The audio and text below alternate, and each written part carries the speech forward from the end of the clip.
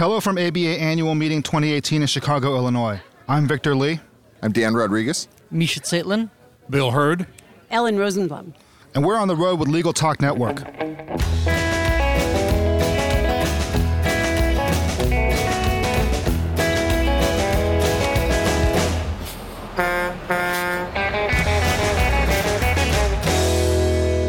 And we're back. Thank you so much for joining us on the road in the Windy City. Today, we're talking about state attorneys general and federalism in the Obama-Trump era. So I guess to start off with, and this was a panel that occurred earlier today at the ABA annual meeting. But before we start, I was hoping that each of you could just introduce yourselves really quickly and give your title and where you're from. So I'm Dan Rodriguez. I'm the dean, soon to be the ex-dean, but will still be the Harold Washington Professor of Law at Northwestern University School of Law, where I teach constitutional law, administrative law, and a number of other subjects. And I'm the incoming chair of the ABA Center on Innovation. I'm Misha Zeitlin. I'm the Solicitor General of the state of Wisconsin. I'm Bill Hurd. I'm the former Solicitor General from Virginia, now practice at Troutman Sanders in Richmond. I'm Ellen Rosenblum. I'm the Oregon Attorney General, and I'm the immediate past chair of the ABA section of state and local government law. Great to have everyone here. Thank you for joining us. I know you guys have been running around like crazy today. So I guess just to start off with, I mean, the name of the session that you guys had this morning was State Attorneys General and Federalism in the Obama-Trump Era. I assume most of our listeners are going to understand what that means, but for those who might not, I know, William, you gave a really good recap of everything during the morning. Could you talk really briefly about just what federalism is and how does that apply to federal and state governments? Well, federalism is the constitutional division of authority between the government in Washington and the government of the various states, in a nutshell. Now, Dan, you had mentioned this morning that you talked about the lawsuits filed by state AGs against the federal government that have increased in the last decade under first President Obama and now President Trump. So could you talk a little about why that is? And obviously, if anyone else has anything to add, just please feel free to jump in once he's finished. Well, as we talked about before, as actually one of my co-panelists pointed out, if there's a playbook emerged as a playbook, as it were, it's due in no small part, indeed in large part, to the efforts, the creative and largely successful efforts on the part of a group of attorneys general from the more conservative states. So let's call them red state AGs, who mobilized in a variety of ways, again, very successfully, under the period of the Obama administration to bring a very large number, relatively speaking, of multi-state lawsuits directed toward a number of efforts on the part of the Obama administration. That playbook, in many respects, has been borrowed by a number of blue state attorneys general during the first year plus of the Trump administration. So while this is not a new invention, it's really accelerated, it being efforts on the part of states through their attorneys general to bring lawsuits across the United States directed toward the actions of the administration. Does anybody have anything that they want to add to that? Or I would add one thing. I think it's important to evaluate the mechanism of attorney general lawsuits against an administration without regard to whether we agree or disagree with a particular lawsuit. The mechanism of states acting through their attorneys general to restrain power in Washington that is not being correctly used is a good thing. Of course, there are times when state attorneys general will file a lawsuit that lacks merit, but that doesn't mean that the basic mechanism is one that should be discouraged. Well, one thing that I think was mentioned earlier this morning was that Congress has sort of, if not abdicated their responsibility just because of various inaction or political divides or rules of procedure or whatnot, they haven't been as efficient as they have been maybe in previous years, and that this has forced states to kind of step up and kind of check federal power. Is there a way that, like, let's say, the Senate decides to end the filibuster rule, as there's always talk about them doing that. Would that then reset things back to the way they were, or do you think that cat's out of the bag and that state attorneys general are going to keep filing lawsuits and keep functioning as a check on executive power? Well, it depends what kind of lawsuits you're talking about.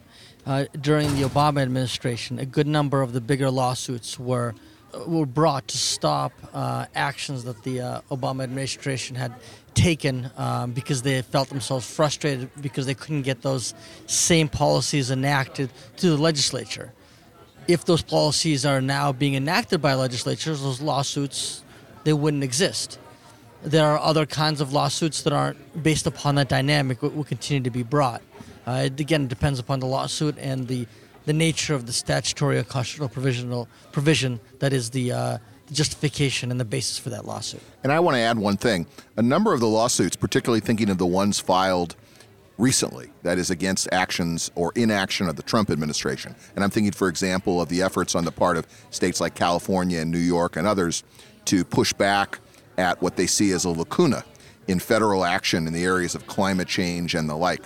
Those will not dissolve even if, as you imagine, the Senate or House of Representatives starts enacting legislation, because the whole point of many of those lawsuits is about federalism, namely the prerogatives that the states believe that they have to go further than federal action, because of their prerogatives under the 10th Amendment. Insofar as there are some states who are out there ahead of the federal government and perceive their authority to act in that particular way, that will not disappear regardless of what Congress does. But I would like to also add that, as you're aware, many of the actions that state attorneys general have been taking pertain to actions by federal agencies, rolling back rules, not implementing rules that were passed during the Obama era, and at least in many of our views, including my own, not following proper processes under the Administrative Procedures Act and such. I don't think that's going to go away unless those rules are no longer pulled back upon or delayed as they have been. And that pertains to so many federal agencies,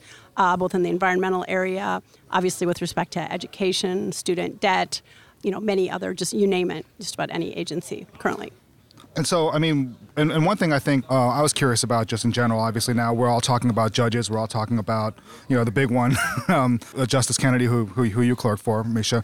One area that the Senate has been very successful is in the confirmation of judges, and part of that was they eliminated the filibuster for that confirmation process. So how does that affect these lawsuits going forward? Because obviously judges have to behave apolitically, but if the judiciary becomes overwhelmingly conservative or, let's say overwhelmingly liberal if a new administration comes in soon, how does that affect these attorneys general going forward? Because obviously, would that discourage them from filing suit if they feel like, okay, well, I'm not going to get a fair hearing in the Ninth Circuit, or I'm not going to get a fair hearing in the Fourth Circuit? Well, there's always some court that attorneys general can file a lawsuit in where the judge may be more to their liking. I would add that one of the accomplishments of this administration has been its ability to nominate and have confirmed judges who take the Constitution seriously and who are devoted to interpreting the law and not to making the law. Well, I'm not going to rise to that bait because that's outside the scope of our topic and a topic for another time. I'll just register my qualification on that, on Bill's comment. But to come back to your question, let me say this. Whether it will discourage, let me make it more an assertion. I think it will not discourage these lawsuits. One point that was raised in our panel earlier is what state attorneys general are often doing is giving effect to the will of the people. And the people means the people within their particular state.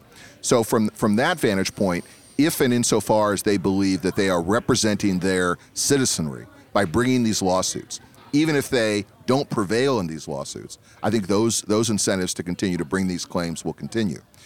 Whether and to what extent they will have less of a chance of prevailing if they, for example, are blue state AGs bringing lawsuits in a world in which there is a more conservative judiciary, exactly to your point, they're probably going to have a hard time. But I think I agree with the panelists, there'll always be room and incentives for these state officers to implement the will of their people and bring these suits.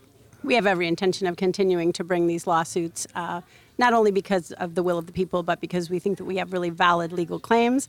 And we have an excellent judiciary in this country. And true, it may become more conservative, but it also swings the other way, as it did during the 8 years of the Obama administration. We have judges on both sides. A lot of the judges who've ruled already in our cases were appointed not by Democrats, but by President Bush. Just to add to that, I think the lawsuits will be brought, but I wouldn't be surprised, especially if Justice Kavanaugh gets confirmed, if some of the arguments to support those lawsuits are framed in more originalist, textualist terms to appeal to the judiciary. And also, just like one caveat to what you said, the filibuster for lower court nominees was, of course, eliminated by Harry Reid and the Democrats in the last administration, not more recently. I didn't mean to imply that was a McConnell thing or that was a Republican. I mean, both parties are very skilled at playing the filibuster game when it suits them and railing against it when it doesn't suit them.